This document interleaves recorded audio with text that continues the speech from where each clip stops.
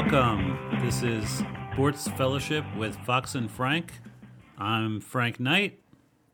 And I'm not Dan Fox. I'm Brandon Mazzy. Yeah, so Dan has taken the week off this week from our podcast, and we've got Brandon here with us tonight. We're blessed to have him here. Also, our intrepid sound man, as Dan always says, Rich Vasello. Or like he says, he likes to push the buttons, and you say, yeah, he pushes buttons. He pushes those buttons. He likes buttons, bigger ones than smaller ones. Yes, we are Danless tonight. Dan was intending to head down to Virginia, and just to note that Dan had a family emergency occur, so he didn't end up going there. So we want to keep Dan in prayer for those of us who pray for others. Keep that in mind. We miss you, Dan. Yeah. And this is the first time I think I've done the podcast without Dan at all. Yeah, it is. Mm-hmm. And grateful that Brandon was here because I really didn't want to go solo tonight. But we are here to talk about sports as we always do, and I'm not going to go Dan here and tell you what our blueprint is. He doesn't say blueprint. Roadmap. Yeah, the roadmap. But I will just say that we are going to talk a little bit of baseball and, of course, NFL. And that's pretty much where we're going to go with this podcast tonight. It might be a little shorter than normal. We hope that you folks enjoy it. So I'm going to jump right in and just ask Brandon, how you doing tonight? I'm doing well, Frank. How are you? I'm good. Dan and Brandon are both teachers. How's the teaching business going right now? It's going well. My kids are doing pretty well. I have no complaints. I'm sure Dan doesn't as well. And seems like you have a pretty good show lined up tonight. We can cover anything and everything, and we'll see where we go here. Yeah, I think we'll jump in and just start talking about the World Series, which is currently going on. We have 2 games completed in the World Series and one that's going on as we speak. So we have the Houston Astros and who else? The Atlanta Braves. The Braves are in the World Series for the first time in, I believe it's 21 years. 99 was the last time they were there. So how many years is that, Brandon? Do your math. For a math teacher, that's 22 years. 99 to 21, that's 22. Yeah, I believe that's the last time they were even in the World Series. And we have a 1-1 tie at the moment, and the series has shifted over now to Atlanta. And are they playing right now, Brandon? Because I know that there was a threat of rain, as there is here. It's supposed to start in 15 minutes, but I haven't got notice of a rain delay yet. The one thing that I did like about tonight that I thought was intriguing is that both pitchers that are throwing tonight have no experience against any of the hitters in any lineup. So both lineups will be facing pitchers for the first time. It's like a true old-fashioned World Series when there was a day when, for those of you who are not aware, American League and National League didn't play each other back in the day. And so that would have been the case typically in a World Series. So, yeah, that is an interesting fact. And usually when that happens, the advantage goes to the pitcher. How do you feel about how the first 2 games went, Brandon? Since you really like to talk baseball and analyze baseball statistics and so on, both games, I'll just summarize, both games were more or less blowouts, kind of over middle of the game. And, first Atlanta won the opener, and then Houston came back and did the exact same thing to Atlanta, scoring quite a few runs and having a lead pretty much throughout the game. So what is your take on after 2 games of the World Series? It's kind of went pretty expected. I mean, you always go with pitching and bullpen in the World Series, and I think the Braves won the first game because they had the better starter going in the first game, and the Astros had the better starter going in the second game. Both teams are playing well. I think the Astros have more talent, but I think the Braves were a hotter team going in. So I expect it to be a close series, and so far, 1-1. It's been close. One team won big one game, the other team came back and won big the next game. Tonight's kind of intriguing because it's kind of an even pitching matchup, and nobody's even seen both of these guys in both lineups. So tonight's kind of a toss-up at 50-50. So I'm kind of excited to see what's going to happen here when we get done with the podcast and how this game's going to go. Well, one thing I do know, looking at the 2 teams, is the Astros have kind of a murderer's row lineup, right? The Astros, it seems like, are always in a game that can always pile up runs, whereas I don't really see the Braves as that type of team. The Braves are more of a fundamentally strong team that can build runs. They have clutch hitters in their lineup, and they don't even have who was their best player because of an injury earlier in the year. And do you feel like the Braves can keep up with the Astros in general? I do, just because with the Murderers Row, Alex Bregman's been struggling pretty bad in the postseason, and I know they came and they asked him in the interviews after the game, especially when they won Game 2, how are you working through your struggles? He's like, I'm just battling and doing his normal things, like because in baseball you're going to have your slumps, you're going to have your highs, you're going to have your lows, and right now he's kind of on a low, so the Murderers Row isn't kind of fully intact with him struggling right in the middle of their lineup. So right now is kind of the Braves' chance. If he kind of gets hot and finds a stroke, then Murderers Row is going to take over, and I think the Astros have a really good shot. So I think the Braves kind of want to take advantage within this game or the next game, especially while they're home, to get a lead. If they don't, then I think the Astros are going to take the series. So you think a home field is an important aspect of the series? Like sometimes for these teams, yes, because both cities are baseball towns. Both cities have a good following for baseball. The Braves always have a good turnout. Just because, especially in the 90s and the beginning of the thousands they were good. They were division champs for X amount of years. So they built a pretty good following because our Mets and Phillies were bad. I was going to say, as Mets fans, we can relate to the Atlanta Braves in the 90s winning 10, and maybe late 80s into the 90s winning 10 consecutive division titles. And I used to go to bed having nightmares of the Atlanta Braves chop in my head whenever I would see a game with them, especially in Atlanta. And Astros, of course, since they're recently been in the World Series, 3 of the last 5 years, so they have a good following as well. So both teams, I think, have a good home field advantage. So we'll see how it goes. One thing I find interesting about the Astros is all the controversy about the cheating, stealing the signs, and so on. People want to take away from their championships or their one championship and the other appearance by saying, well, they stole signs and so on. Now, I'm assuming they're not doing that, at least with technology now, but here they are right back in the World Series. What does that say? And another thing I think, too, before I ask you, is the Astros have pretty much kept this team pretty much intact, maybe save for the pitching. But the lineup, it's a lot of familiar faces for this run that they've had, which it seems to me is a little unusual in today's game. It is, and I think a lot of that's a credit to the front office, which I hope that our beloved Mets here find somebody that can actually go through and do that, because as we see, especially just for us as Mets fans, we see the turnover, and the guys that they sign are mediocre guys that are there for a year or two and then they're gone. Yeah. For the Astros, you're able to develop that type of relationship with the players that you have because you've been there for 4 or 5 years, and now you're in a third World Series in 5 years, so you have the experience, you know what to expect, you know the pressure that comes with it, so you kind of have an advantage over another team that's going to be in that spot. Right. It's funny, watching the playoffs in general, the Dodgers have Justin Turner, right, playing third base. Now, he did get hurt in the series, but Justin Turner was a key guy in their previous championship. And the Braves have Travis d'Arnaud. And both of those guys are former Mets that were marginal players when we were on the team. And you talk about management and stuff, and I'm thinking how, these guys were developed over time into pretty good ball players. So I just found that kind of interesting to see these ex-Mets being an integral part of their team. And another thing you have to look at, too, is when both of those players are with the Mets, they were very injury-riddled.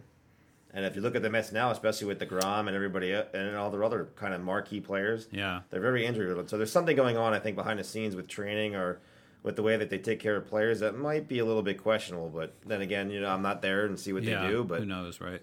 If you go to another team and they're not hurt. I remember d'Arnaud was hurt a lot. I didn't remember Turner was. And Turner was only a utility player for the Mets when he was on their team. Correct. But somebody taught him something with his swing, and he became a prolific power hitter and just a hitter in general. So just kind of interesting.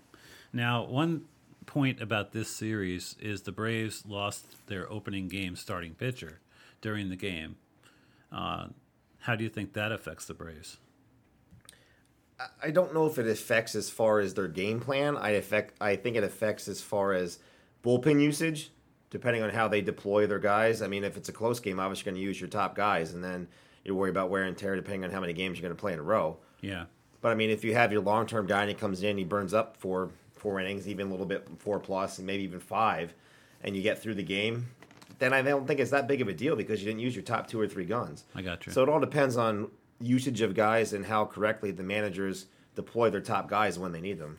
First baseman Freeman for the Braves is a player I really like a lot and a key player in the series. For the Braves to win the series, I would assume he's going to have to be an integral part of that. So we'll see how he's been playing pretty well so far, and he started slow in the CS and then really came on. So I like Freeman a lot. I'd love to have him on the Mets, even though we already have a pretty good first baseman. So, but well, yeah, I'm looking forward to the rest of the series. My pick was Astros in 5. I wasn't as confident as you were that it would be a competitive series, but the Braves, they really do have a lot of resiliency and heart, as it appears. So I don't think that prediction will probably and they came in as the hottest team. So, I mean, when you have that, I mean, you're never going to count anybody out. Yeah, they beat a pretty good team in the Dodgers to get to the World Series. So it'd be interesting to see how that series unrolls. So, hockey and basketball have started up, but I don't have a whole lot of interest in talking about that tonight. I do know that my Rangers are hanging in there in the middle, and we always talk about the Rangers and Flyers. Flyers are just above them. I'm not sure where your interest is with hockey, Brandon. Do you have much? Hockey, I don't have too much interest, but for NBA, for our local teams, the Knicks are 4-1 to start. So right. How about that? If you're a Knicks fan, you're pretty happy. I mean, I'm fair weather with basketball, but I'm happy that if I was, going to watch it, it would be the Knicks, and to see that they're 4-1 is surprising. But I guess I find some joy in it, even though I don't really enjoy basketball a whole lot, especially lately. So, any other thoughts on the NBA? No, I'm a Lakers fan, so it's going to take their team a little bit to gel with adding Westbrook and a different type of offense and LeBron James going down. So I'm not surprised that they're struggling to start. So we'll see how. I think the NBA, you kind of take the first week or two with kind of a grain of salt because everybody's trying to figure out, especially after last year and everything else. So I won't really dive into the NBA until we get a couple weeks to a month in. Is James out for any significant time? They said he's day to day, so it could be a few games to a week. I heard some of the, at least one program talking about the dynamic with Westbrook and LeBron James, and saying that Westbrook might just be a really good fit with a guy like LeBron James because Westbrook is willing to take the ball and kind of take control, and because LeBron is very versatile in what he can do. He can become a point guard if he wants to.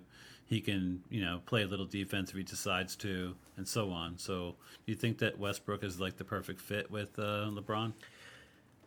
That's kind of yet to be determined. When they were together, Westbrook's numbers were down. But if you look at the last 2 games when LeBron James was out, Westbrook had over 30 points. He almost averaged a triple-double. So then he was kind of the old Russell Westbrook because he was given free reign to kind of dominate the ball and do what he wanted to do with it. Whereas if LeBron James is there, he kind of has to kind of play a second fiddle, and LeBron James is the dominant ball carrier. It also depends on how their coach is going to deploy him. If they're going to be in together both times, if they're going to give LeBron a rest and let Russell run the point a little bit, and vice versa. So it's kind of a touch and feel thing. It's a little bit yet to be determined depending on how they're feeling it out. So that's why I kind of said don't take a grain of salt with the first couple of weeks as coaches kind of mess with their rotations. So I kind of wait till around Thanksgiving to kind of be like, all right, this team looks good and they know what the rotation is, or this team hasn't figured it out, so they might not figure it out. So the first couple of weeks, I kind of be like, all right, these guys are just trying to figure out what rotation they're going to use for the rest of the year. Do you like I know you're a fan, do you like the Lakers to be the favorite in the Western Conference? Or is it hard to say? As of right now, it's hard to say. You would think talent-wise they would, but I mean, look at baseball. What the Dodgers had the most talent in the NL, and they're not in the World Series. So it's kind of hard to just go based on talent. You would think that they would be there in the end. Like, yes, I would say I would put almost a guarantee they would make the playoffs, but would they be in the end? It's up for debate yet. What about age? They're an older team, right? The Lakers. Yes, they're a little bit older. Yeah, with LeBron being up in the age and Westbrook, I guess in his early 30s. I mean, I don't know if it's. I mean, you with these guys, especially the guys they have now, because they're proven winners and proven veterans. I think they kind of know how to take care of their bodies. So if they need to take a day off, they would say, and they do that. Yeah, and they would take a day off. We've talked about that before. How seems like people get agitated. You go to a game to see a team, and the star takes a day off. That kind of thing. Yeah, and even LeBron came out and said he doesn't want any minutes restriction because it kind of messes with his flow and his tempo of the game. So yeah. I don't think it has as much of a difference as you would think. Some people kind of make it play out to be. It may be for an older group, it might be more injury riddled if they're playing more minutes, but I don't think it's going to affect any type of kind of performance you would per se, since the guys are kind of proven players. Okay. So what about the Nets? I want to ask that too. The Nets were an interesting team last year with the 3 stars, and they couldn't keep them all on the court at the same time. What are your expectations out of the Nets? Have you thought about that? Do you have any Well, the whole thing kind of stems with Kyrie with the whole COVID and is he going to play? Is he not going to play? Is he playing half the time? Is he not playing half the time? I mean, they have a top 3 player in Kevin Durant, so they're still going to be competitive the entire year. Yeah. And they have a couple role players that'll support them. So I think they're still going to be competitive and they're still going to be in the playoff hunt. That's not a question. But are they going to be a top team? It all depends on whatever happens with Kyrie Irving and the saga that's going on there. Yeah, he refuses to get the shot at the moment, and as of now, since he plays in New York, there's like no chance that they'll let him play, at least at home. And he'll always be in the media about it and always be a front and center type of ideal. Yeah. Even though I don't have an issue either way with whatever his decision is. Right. But yeah. Okay, so yeah, we're going to switch gears now and talk about the NFL. We'll start with last night's game. Thursday night football pitted the Green Bay Packers in Arizona in the desert.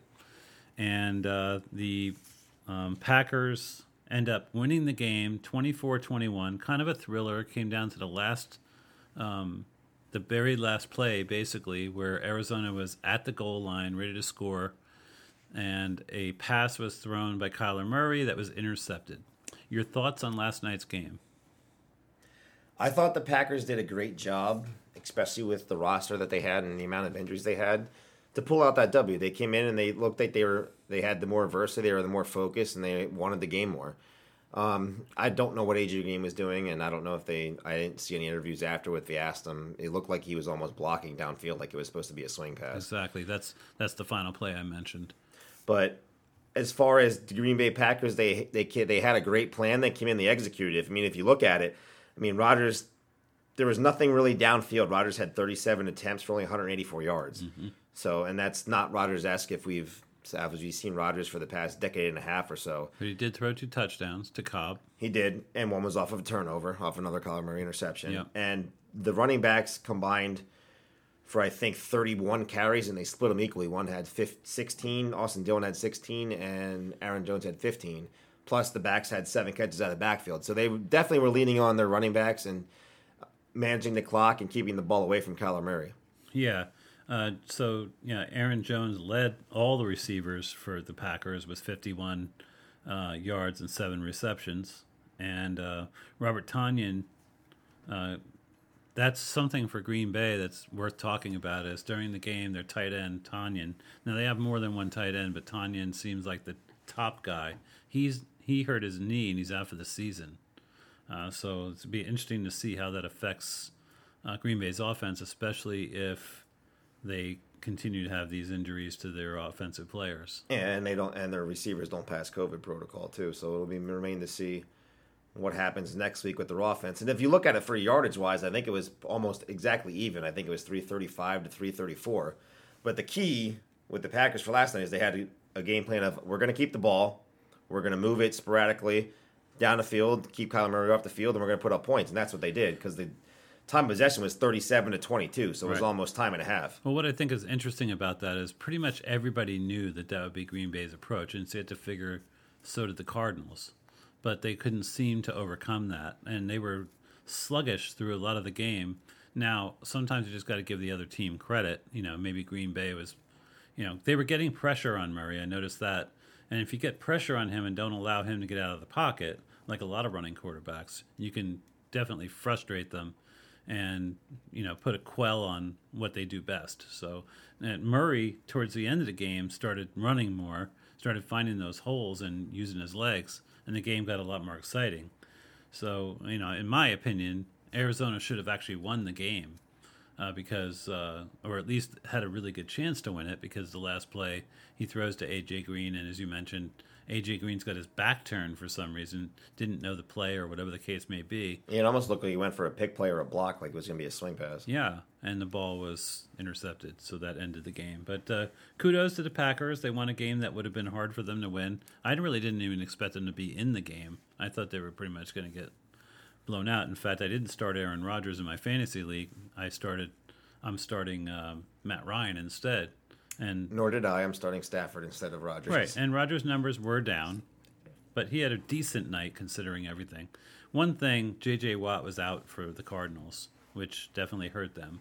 Another thing is their best receiver, Hopkins, got hurt during the game and was just in as a decoy when he was in there. So I think that's a big factor in why the Cardinals were struggling to move the ball. I mean, losing your best wide receiver doesn't help. No, but they also have a good group. I think with Rondell Moore coming on, and they have A.J. Green, and they also have Christian Kirk.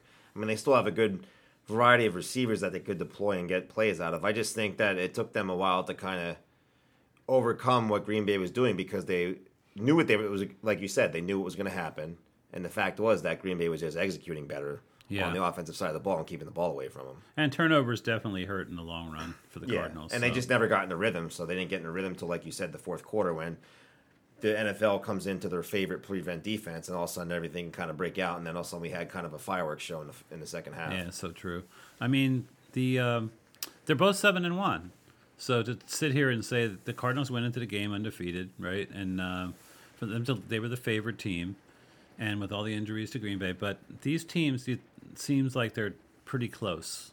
The Cardinals, though, are in a tougher division. Although, Green Bay is in the same division with, Minnesota. I don't know. I don't know if they're in a real tough division, Green Bay. But what I would think is, and here's a kind of a question to kind of pose to you here to kind of take and run with.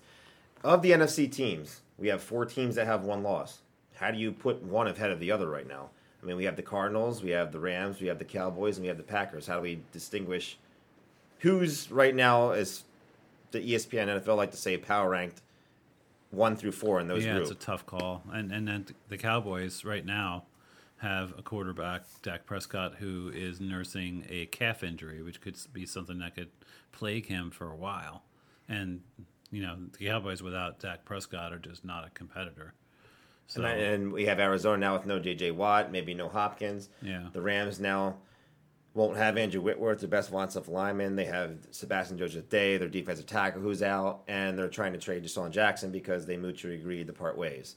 So we have kind of a whole bunch of scenarios going on with each team that could be an issue going forward. I do like the Rams a lot, primarily because I feel like they seriously upgraded at quarterback, and they already have a tremendous defense. So, I mean, to me, the Rams are the class of the NFC West. I mean, that's my feeling. Was my feeling going in. I still feel it. So, we'll see. And I picked San Francisco last in the division. I'm wondering what's wrong with them. Even though I did pick them last, they don't seem very good at all. No, and I think we can get into that when we talk about them in the next week. But I think that has a lot to do with Jimmy G and a lot of things that people came out and said about him. So we'll get to that. Yeah, there seems to be some internal stuff. All right, so that's Thursday Night Football, and now we are going to transition. And now Dan would say, when we transition, I turn it over to my friend Frank. So I'm not going to say that. I'm just going to turn it over to myself. Here's Frank. Yeah, here's what we got. Fox Alarms. We want to talk about Fox Alarms. We hold this podcast here at the Fox Alarms warehouse. We have this palatial studio, and I really miss Dan and his ability to take his arms and spread them from his face all the way out to the sides, and as I say, palatial. From wall to wall. Yeah, from wall to wall. The palatial studio that they set up for us here. What we want you to know is Fox Alarms, they do burglar alarms and fire alarms, and you want to protect yourself against theft, against fire, and so to do so, you want to give Fox Alarms, who are prevalent here in the Lehigh Valley. So if you're listening and you're in the Lehigh Valley, go to www.foxbrothersalarms.com. www.foxbrothersalarms.com. You can go on that site and you'll see all that Fox Alarms does. They do, the burglar and fire alarms, but they also do entry alarms and things of that nature. So to protect yourself, go to that site. They've been doing this for 49 years. I always say that you drive around the Lehigh Valley and you see their signs everywhere, Fox Brothers signs. So a lot of people have invested in this company, and it's a good, solid way to protect yourself. Now, if you're not the internet type or whatever, you can just call them. You can go to 1-800-FOX-BROS, 1-800-FOX-BROS. And when you do so, you want to ask for Dan's brother, Mark. And you can speak to Mark, and they'll set you up, sit you down, and you can set yourself up with a great protective burglar alarm system or fire alarm system. We also want to let you know that we have a email. And the email for this podcast is sportswithfoxandfrank@gmail.com. sportswithfoxandfrank@gmail.com. There, you can leave us a message. Let us know what you think of the podcast. Maybe just chime in with some questions or possibly comments, that let us know what we could do better. So I wanted to ask Rich, do we have any emails this week? Yes, we do. We do. That's interesting. So how many do we have? We have, if I last counted, 1 email. Really? Yeah. I thought it was 2, but okay. Yeah, You just say one. 1. I While thought- Rich is bringing that up, I'd like to also shout out to our students that watch this podcast from me and Dan. They So, watch it? They do. Like, I know Jacob Kelko will give him a shout out. He watches it, and if How he do has they any, watch it? It's and if not he, on- has, he listens to it, watches it, Oh, listens. okay, It's kind of okay. the same ordeal. Here we Gotcha. go. Potato, potato, tomato, tomato, right? So, but if you guys have any questions or want us to talk about anything, please feel free to send an email to sportsfellowship@Fox and Frank. Okay, perfect. Yeah, we like these people who continually listen to the podcast. We like everybody who listens to it once too, but perpetual listeners, that's a good thing for us because we enjoy doing it. So, actually, I'm being a little coy because I knew that we had emails and Rich forwarded them to my phone. So let me just start out with this one. Here it is. You ready, Brandon? Because there's questions in here. Sounds good. So it says, hello, long-time listener, first-time emailer. So I'll start out with this. I was just wondering about a few things. 1, let's just answer the question and move to the next one. What is wrong with the Chiefs? Are they regressing to the mean, or are they really not as good as we thought they were? So what do you think is wrong with the Chiefs, and are they regressing, and what's your feeling on the Chiefs, Brandon? What's wrong with the Chiefs is that they are regressing and they're not getting the benefit of the bounce of that little oval-shaped football. If you look before, Patrick Mahomes was able to get away with 17 interceptions of balls that were tipped or that should have been intercepted last year. This year, I don't think he's gotten away with very many. Yeah. That's why he has a lot of turnovers. So I think a little bit's kind of luck kind of evening itself out, and also their offensive line is not very good. They made a lot of changes, and I don't think they gelled very well yet. Will they? Maybe. I mean, for Patrick Mahomes' safety and all concerned, hopefully they do. But as of right now, and from what I've seen from the last week or two, I don't see it happening. Their defense is also very leaky. I don't see them kind of coming up with a big stop when they need to. They didn't in the last 2 games. That's kind of why they're sitting at, what are they, 3-4 right now, maybe? I'm not sure. They are 3-4. But, I mean, as far as, and what is that little saying called? The record says what you are. You are so, what your record says you are. Yep, and I think right Help now they're ourselves. an average team, so. Yeah, it does seem like that. Now, I have a question about that, your opinion on it. Do you think that maybe what happened last year in the Super Bowl with Tampa Bay was a blueprint that teams are using? Or do you think that that's maybe fallacy because not every team can play on a certain level? I think it's kind of a half and half situation because if you look at the Rams when they played the Patriots, everybody said that was the blueprint of Goff's fall. I think Goff was always flawed to a certain point, and that's why McVay wanted to go out and get Stafford. I mean, if he wasn't, why trade so many picks plus a guy you drafted first overall for? So I think to a degree, and maybe a schematic standpoint, yes, to a degree. But as far as what the Chiefs' problem was last year in the Super Bowl was their offensive line. Mahomes was running for his life, and from what I saw, me and Dan actually watched the game together last week when they played Buffalo, and I saw the same thing. He was running for his life. So I think the issue is just the offensive line, and the defense was never very good, but they were always reliant on that great offense to put points on the board. So they kind of got away with it. Now they're not able to get away with it because the offense can't produce at the same level as it did. So now we're starting to see of what we call that regression line. I feel like the Chiefs haven't been able to run the ball very effectively for a while now. And I think that you need that running game to balance out what they do so dynamic on offense. There's no real threat of a running game.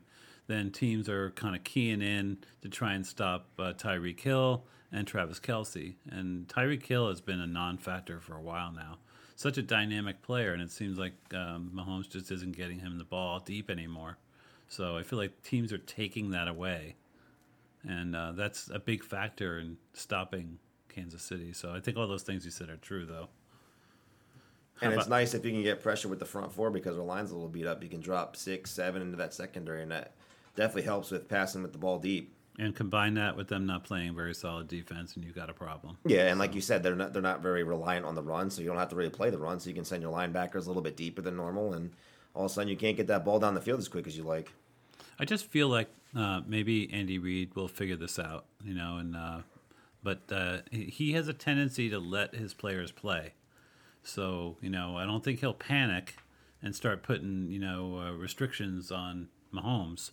But they better do something soon or they're not going to be in the playoffs, which would be amazing. Because they were a lot of people's favorite to be in the Super Bowl again. So we'll see what happens with them. Then it goes on to ask, number 2, if Lamar Jackson was so good the week before when he led the comeback against the Colts, why was he so pedestrian and unable to really do anything this past Sunday against the Bengals at home? So what do you feel about Baltimore and Lamar Jackson? I think kind of the same thing I've thought the last couple of years. They're just inconsistent. Kind of the same way with his play. They kind of go with his play. If he's able to get the ball down the field and he's able to run with his legs, if he's able to do one of the two, they're a little bit iffy. If he's able to do both, they look like a higher level team that should be right there at the end up with the Chiefs. But as far as his play goes, he's very inconsistent. I'm not a pro or a con Lamar Jackson fan. I kind of go with what I see, and I just see he's just very inconsistent with throwing the ball. He did look really dynamic in the Colts game, and they have a pretty good defense. What he was doing in that game, surprisingly to me, was he was completing a lot of passes, especially mid-range passes, and killing the Colts with that. Although the game was close. It wasn't like they blew the Colts out. So I'm not sure. I will say this about Lamar Jackson. He has had a couple pretty solid seasons, but when it gets to the playoffs, teams have been able to keep him from running all over creation, and that was their Achilles heel. So it seems like he's definitely stoppable, but he also can be amazingly dynamic. So I'm not sure exactly whether he's really the guy that can carry a team all the way to a championship. He can carry them to a certain point. But I think defenses figure these things out in the playoffs. Playoffs defense is much more prevalent. So, and I think some of that comes on your offensive scheme per week too. Sometimes a little bit more run heavy. Other times they're more play action heavy. Other times they're more run heavy on him escaping the pocket and making plays off whatever the defense decides to do or anything that's off schedule. So kind of the schematic thing kind of limits him a little bit too, just because he's, like you said, he's so dynamic in multiple areas. But if the offensive game plan only gears towards one part, that kind of takes one of the things away from him, and we see kind of that inconsistency. So that could be a part of it too. Yeah, it could be. I mean, he likes the tight end. He seems to complete most of his passes to the tight end, but when it comes to wide receivers, especially Brown, seems to be like they're off a little bit. So I still feel like he's not the most accurate passer in the world, even though I hear the announcers constantly praising him for his throwing and how he's improved. But I still see the same Lamar Jackson when it comes to throwing. I think he could be more accurate on the deep ball, especially because I think Marquise Brown's a pretty good deep ball tracker, and they haven't connected very well yet this year. So. No. All right, so 3. Is there a moral victory for Goff and the Lions since they didn't get blown out by the Rams? This is a good one for you. What happened in the Rams-Lions game? It looked like the Lions might upset them for a while. They were having trouble stopping the run. The Lions threw everything they could at them. I mean, they executed, 2 fake punts. They executed an onside kick and everything else, and they still came up, 9 points short. So from what I've seen, since I'm a Rams fan, I watched Goff for X amount of years since he came into the league, and I'm sitting there watching the game with one of my buddies as we're sitting there watching this last drive as they're driving on the field. I said, if this has anything, if I've seen this 10,000 times over, Goff will make a play where they won't win the game, and then 3 plays later he throws an interception in the end zone to Jalen Ramsey. Yeah. I said that's typical Goff of what I've seen from X amount of years with the Rams, and that's one of the reasons why they got rid of him. I mean, you just can't count on him in big spots. I mean, don't get me wrong, he'll make plays just like he made plays in that game. That's why they were close. But when the time comes, the crunch time, and the pressure's in his face, and that's what happened. Aaron Donald got pressure in his face, threw the ball where it wasn't supposed to be, and it was behind, and it was picked off. Yeah, Donald makes plays, I'll tell you. Yeah, Goff, I've never been huge on him, so I agree with all those things. Thanks for the analysis. Then 4, do you guys think that the Cowboys are for real? Or is this another mirage that sucks their fans in only to crush their hopes by playing incredibly poorly in the second half? So what do you expect from the Cowboys going forward? As not a Cowboys fan, I think the Cowboys are for real. Number one, because their division is bad. They are way better and have more talent than anybody in their division right now. They should not lose to the Eagles. They should not lose to the Redskins. And they should not lose to the Giants at all. So those should be 3 more wins or 4 more wins or more division games they have. Right. And they're already sitting at 6-1, so that puts them at 10 wins, which should at least give you the division there. So I think they definitely get in the playoffs. They're talented enough to get in the playoffs, and they have more talent than anybody in their division. So that is number one. Number 2, with Dak Prescott and how he can do both things as far as passing and running game, and with how dynamic Pollard and Elliott have been together since they've kind of split carries and keeping each other fresh. Right. I think that'll be able to carry them and keep both healthy going into the end of the year, which will be a big plus for them. And their defense has played not great, but hasn't been bad like it's been the last 2 years, which has kind of held them back, especially when Prescott wasn't there. Their defense has been, I would say, average, which is if you have a Dak Prescott and you have that dynamic offense, is good enough. That's a point I made a while ago. So as long as their defense is average, yes, they are contenders. That's what I feel too. Yeah, in a league where there is no dominant defense. Well, the Rams would be that. They would be the closest thing to a dominant defense.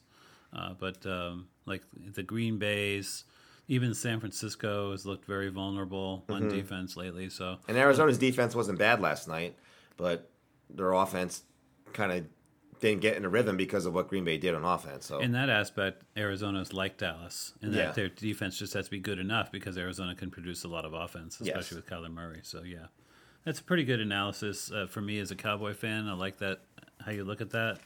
And I think I will say this: it seems to me that Dak Prescott is playing much better right now than I've seen him play, even in his rookie season when he became a phenomenon. To me, he's making better decisions. He's playing really well. The one thing that I'll say about Dak Prescott that I like, and I don't think he's playing as overall as better than he has before.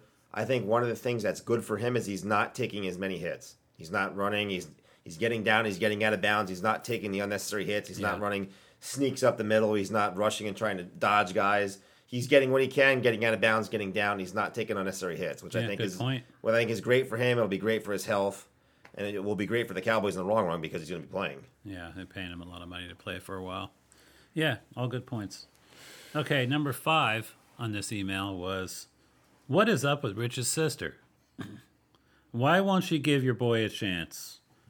Thank you for your consideration. I look forward to hearing your comments and answers. It's signed, Devout Listener. Rich, I don't know anything about your sister, so I'm going to pass that one over to you. What is up with your sister, Rich? Why won't she give this guy a chance? Rich is just shaking his head and looking at me. I have no idea, okay? Yeah. It's Halloween. He looks pale white like a ghost. So maybe you folks that are listening to the podcast have kind of a clue of who might have sent this email. I'm just going to leave it at that. But we appreciate the email. We always appreciate emails, so keep them coming, folks. All right. Now we're going to transition again, and this time, by the way, I forgot to mention that we have a Facebook page. So, and I'm going to give you a chance in a minute, Brandon, to shout out your business. That sounds good. Yeah. But, so we have a Facebook page, and it's just the name of the podcast. It's Sports Fellowship with Fox and Frank. Just wanted to let you know. Go on to Facebook. You can listen to the podcast there, and pretty much everything about the podcast is on the Facebook page, so check us out there. Now, tell us about Frick Transfer.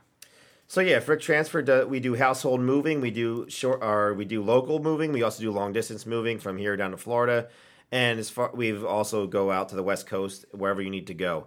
We also do heavy machinery moving, so we move any type of tanks or anything like that, any type of heavy machinery. We are able to take it in, take it out, and we also have a car repair shop. If you need any of those, you would want to call 610-252-2161 with an extension of 221 and ask for either Shelly or my brother David. Okay, great.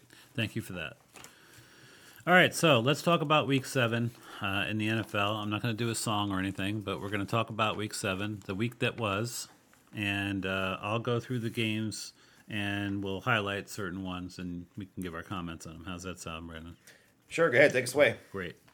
Okay, so in Week 7 we had Green Bay over Washington, 24-10. I don't think that was a big surprise to anybody. We need to get in depth with that one.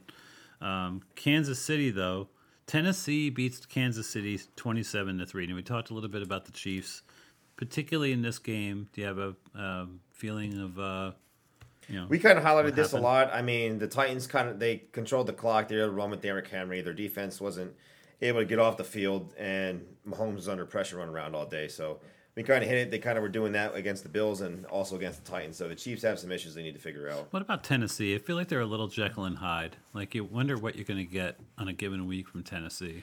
Tennessee runs with and goes up and down, kind of like how you were alluding to the Cowboys with Dak Prescott. They go with Derrick Henry. They're able to run the ball, and then all of a sudden Tannehill looks like a real good quarterback. It's kind of like what the Rams were with Goff. They're able to run play action, able to get the ball down the field off of Henry, then they look pretty good. If Henry's not having a good game or he's not producing, then the passing game's not as effective, especially with Julio Jones and A.J. Brown banged up. Then they're not very good. So it's kind of going to go however Derrick Henry's playing. Yeah, Tannehill, I feel, is more of a game manager type, as they say.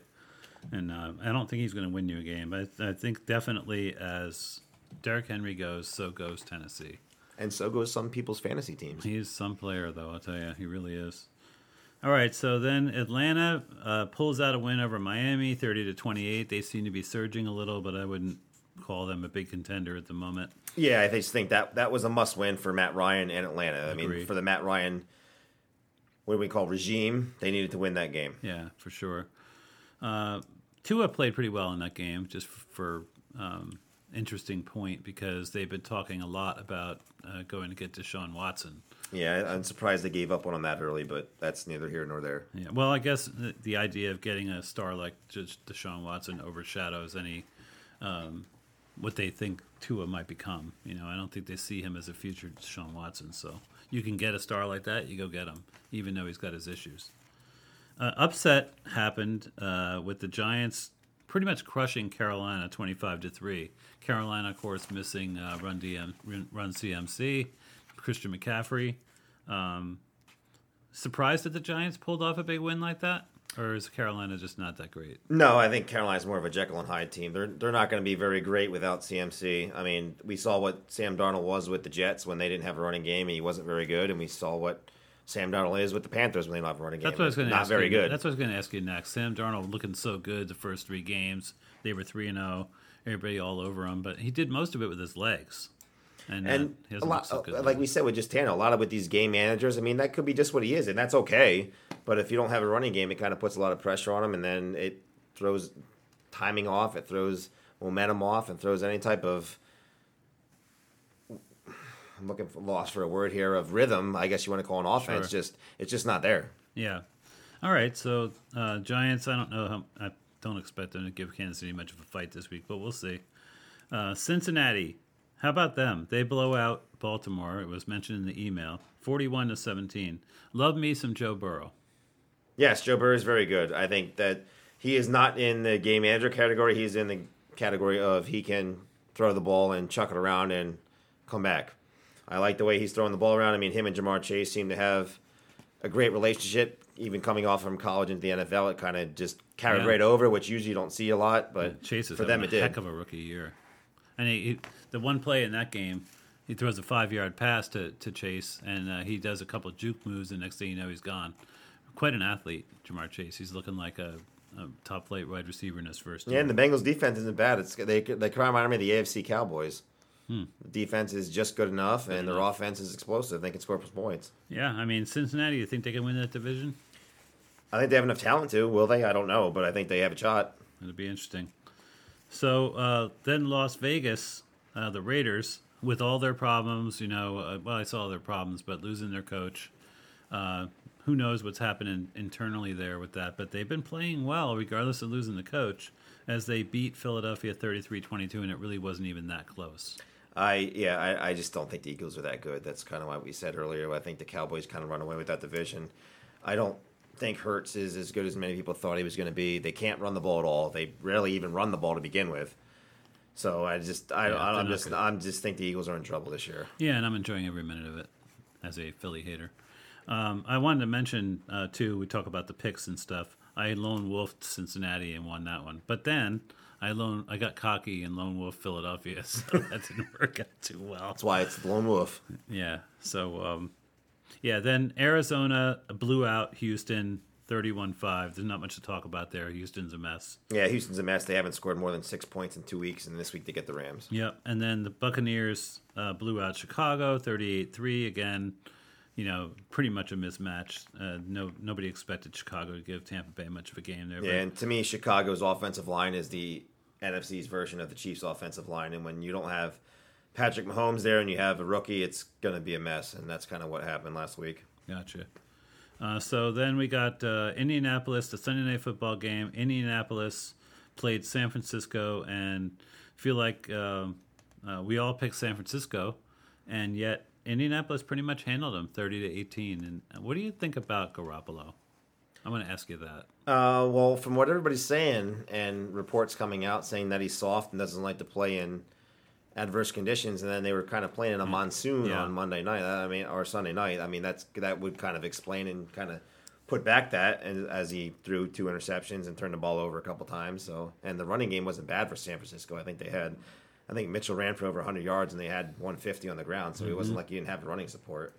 But he missed some open receivers, and they have a good wide receiver core there. So Jonathan Taylor really had a game for Indianapolis. He's been dynamic the last few weeks for Indianapolis. And I think San Francisco's defense isn't as good as it was. They lost Jason Verrett, and they lost Buckner up front, who they traded to the Colts nonetheless. But I think their defense isn't as dominant as they were before. So, and they don't have Sherman anymore. So I think they're a little bit more vulnerable than what we've seen before, and their offense hasn't really improved since what it was when their defense was good. So Dan always accuses myself and Hookie as being lovers of Carson Wentz, which I think he's a good player.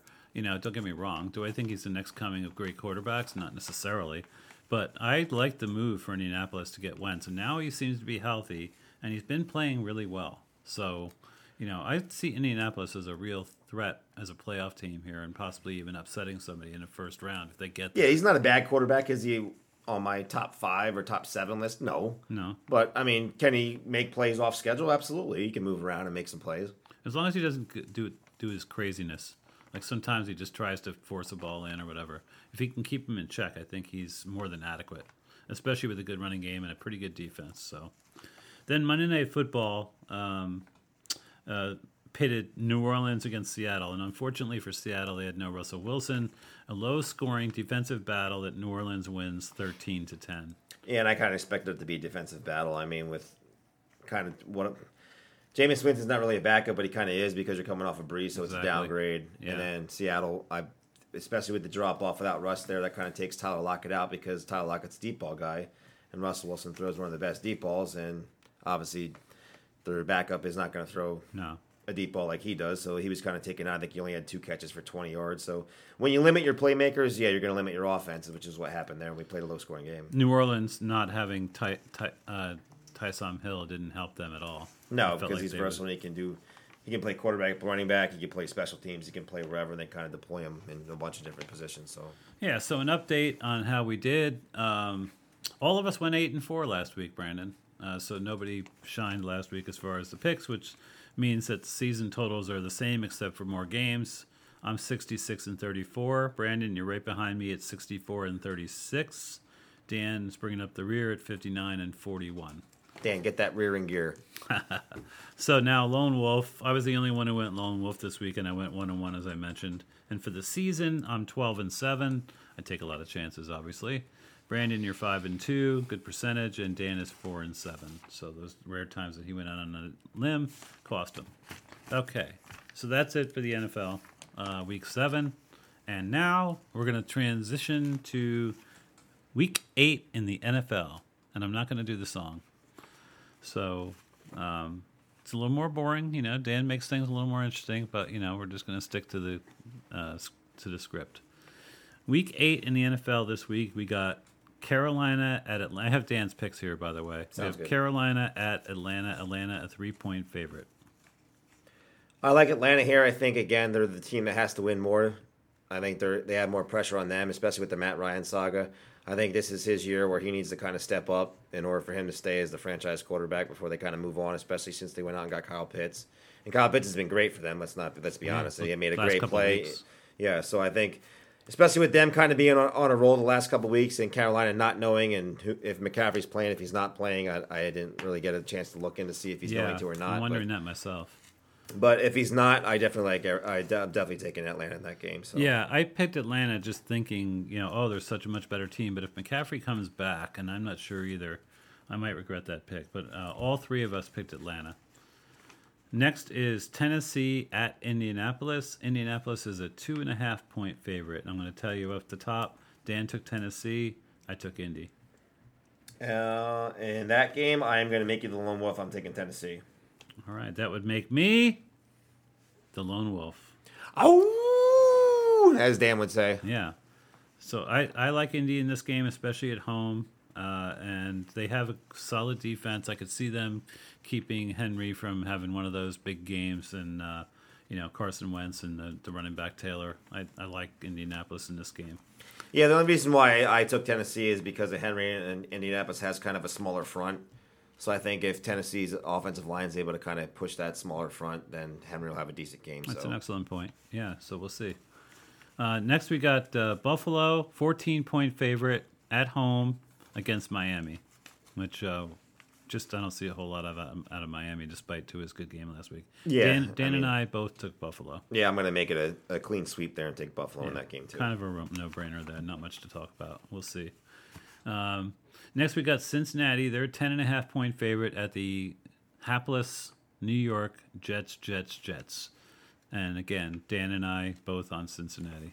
Yeah, I'm on Cincinnati too. I don't even know who the Jets quarterback is this week. And I know his name is Mike Wright, but I don't know anything about him or where he went to school. Well, no, wait a minute. They did go out and get Joe Flacco. So yeah, but they already announced that Wright's starting this week, so I'm not going to take him this week. I just thought it was funny. I texted my nephew, who's a Jets fan, saying the Jets are going to be fine. They got Joe Flacco, and he was. I won't tell you his response. Next is Pittsburgh. This is a good game. Pittsburgh at Cleveland. Cleveland, a 3.5-point favorite, and we know that Baker Mayfield is got a left arm injury, and yet he is going to play this week in spite of that injury, which could debilitate him a little. Of course, Pittsburgh has had their issues. Roethlisberger not looking like the old Roethlisberger. What do you think about this game? Dan and I are split. I took Pittsburgh. He took Cleveland. I'm going to make Dan the lone wolf here. I'm going to take Pittsburgh and the healthier quarterback. I just do not. I don't know what Baker Mayfield has, and I mean, when you have a fractured shoulder and it was dislocated, I mean, you're one hit away from not playing. So I just don't know how much I trust it or how smart it is to let him play. I mean, maybe he'll go out and have a great game, and I hope he does, and I hope he stays healthy. But if you get one big shot on that, and the Steelers like to blitz, and they have T.J. Watt and all those other guys, they're going to send pressure and put some pressure on him. So I just don't know if I trust Baker in this spot. Yeah, that's why I took Pittsburgh. I feel like their defense is the reason I'm picking them, and I think that they can possibly run the ball well against Cleveland. Cleveland is touted to have a really good defense, but they've given up a lot on the ground. So it'd be interesting to see if they could stop that. Next, we got Philadelphia. This is another one that I find interesting. Philadelphia is a 3.5-point favorite in Detroit. What do you think, Brandon? I'm going to take the Eagles here just because Detroit threw everything possible at the Rams last week and still came up almost double digits short. And they're probably not going to run the same things they did last week since they just showed it. So the Eagles are going to have it on tape, so they should be able to adjust as long as their coaches kind of go over that in the film, which I'd expect they would. Yeah. So I don't think you're going to see as many trick plays from Detroit to kind of give them an advantage or some extra possession. So I think I think the Eagles kind of take this one here. Okay. Philadelphia. Dan also took Philly, and he said yuck in his picks. He hates to do it. I would agree. And I didn't take Philly. I took Detroit to finally win a game this year. That makes me the lone wolf. You were supposed to do this. Oh! The lone wolf. Yeah, that's how we did it last week with Dan. But you do it your way. Don't worry, Dan. I'm keeping it real for you. Yeah, I like Detroit in this game. I think they put it together. Philly is not a very good team. That's just how I'm going to put it. They're not that good, whether I like them or not. They are very inconsistent, and I just don't see it. I think Detroit wins their first game at home. They are trying hard. I'll give them that. Their coach is a motivator, so I like Detroit to finally win a game. You're welcome, Geikamas. So, next we got one that's near and dear to your heart, Brandon. We got the LA Rams. They are a 16-point favorite. That's a huge line over the Houston Texans. Who do you like? I mean, the Rams have more talent, more star power. I mean, I'm just going to take them here. I mean, there's not really an explanation needed. If they lose, it's because they come out flat-footed. Right. But yeah, there's no reason for me not It's to not take a them far here. travel for them. It's not like they're going all the way to the East Coast. So yeah, I like. We all like the Rams in this one. Kind of a no-brainer, I think. Next, we got San Francisco is a 4-point favorite, and we talked about their pitfalls in Chicago. I was tempted to take Chicago, but I took San Fran, and so did Dan. Yeah, I'm going to take San Fran here because I think this is a game that they have to win if they're going to have any chance of making the playoffs or keeping up in this division because of how good it is. So if they don't win this game, they don't have a shot the rest of the year. So I think they're putting all their eggs in this basket, and they need to get a win. I'm counting on their defense to make it difficult for Chicago's rookie quarterback, so I think San Fran wins this game. Next, we got New England at the LA Chargers. The Chargers are only a 4.5-point favorite, which I found a little surprising because I feel like they're a much better team than New England, but I may be wrong. So Dan and I both took the Chargers. Which means I'm going to go to Lone Wolf here and take the Patriots. Ow! Okay, look at you. Give me I like the way Mac Jones is playing. I think they have a good game plan.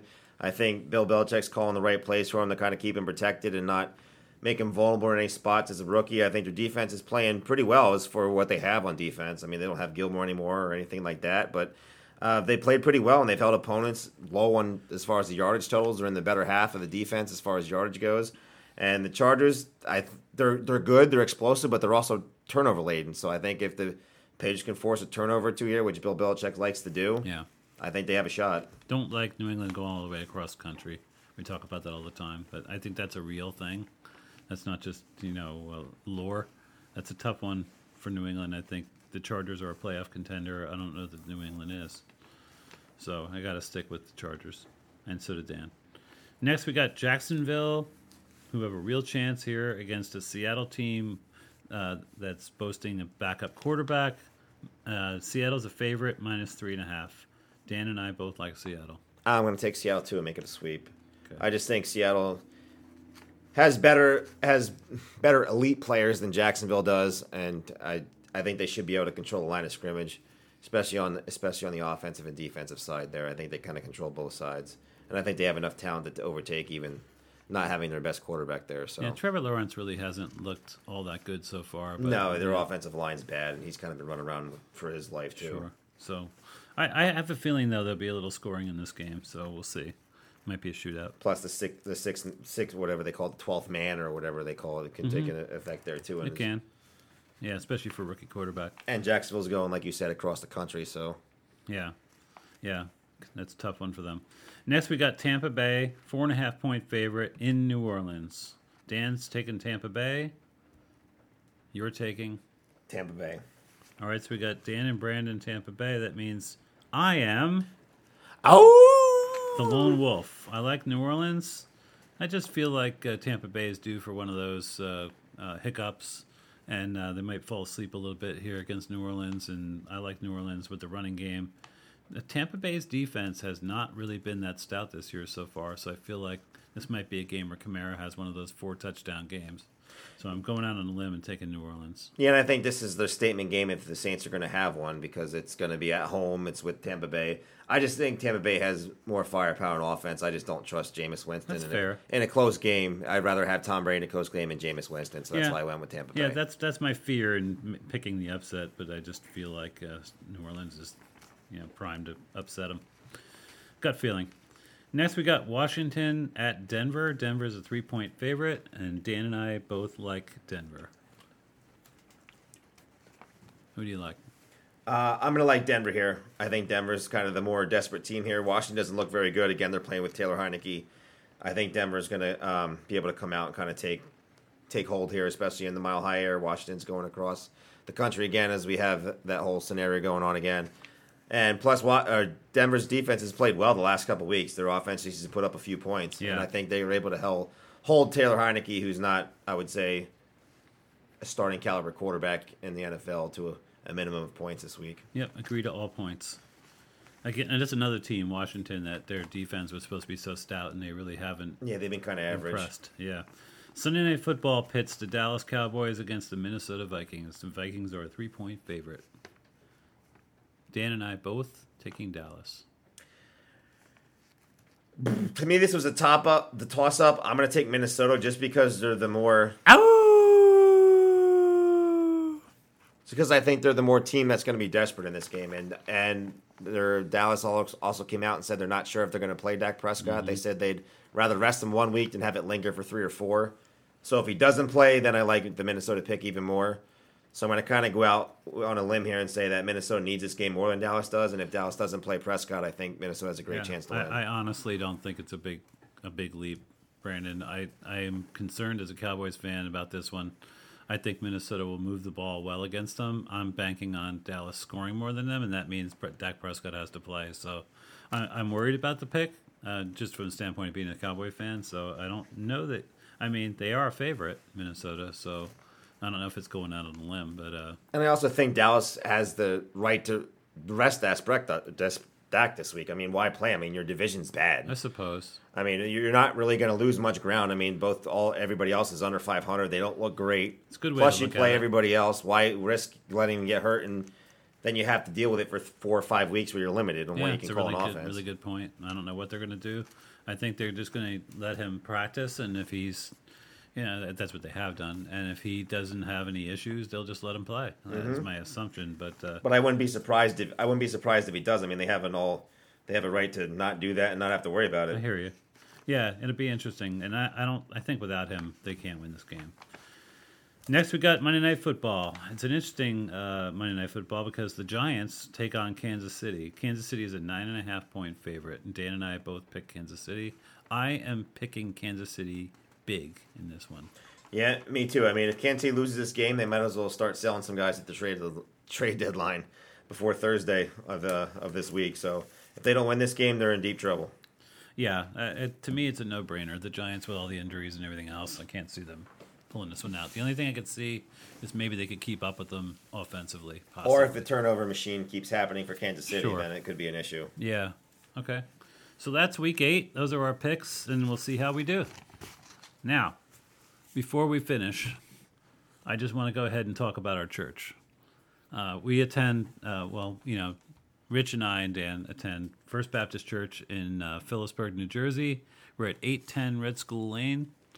It's really in Lopakong, but close enough. And we meet on Sunday morning at 10 o'clock. We just want to let you know we're there.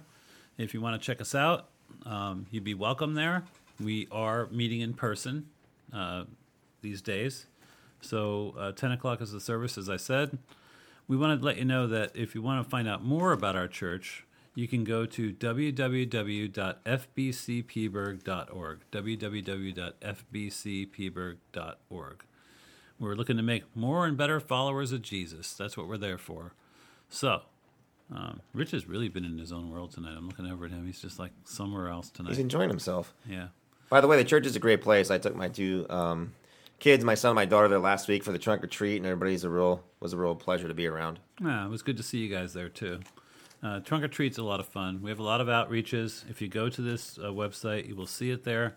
As Dan always mentions, you go to the site, and there is a form there that you could fill out asking for prayer.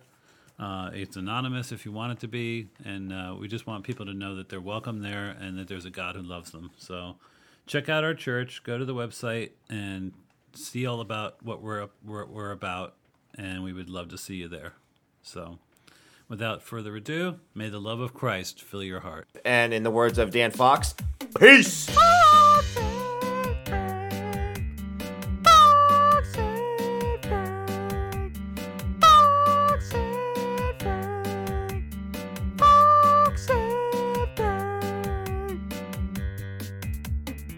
Football, baseball, tennis, basketball, even sports exotic. Oh. You geek guys in soccer, and if it's a sport, they've got it. Yeah. They have weird conversations about anything they think. Oh. They have so much in common, it's like their brains are in sync. Twins. We got Fox with the jokes, we got Frank with the knowledge. Oh. They care about all ages, they talk about pro league and college. They have that high quality content talking about the teens with their big boy shoes and their big boy dreams on. Yeah, you know who it is. Sports Fellowship.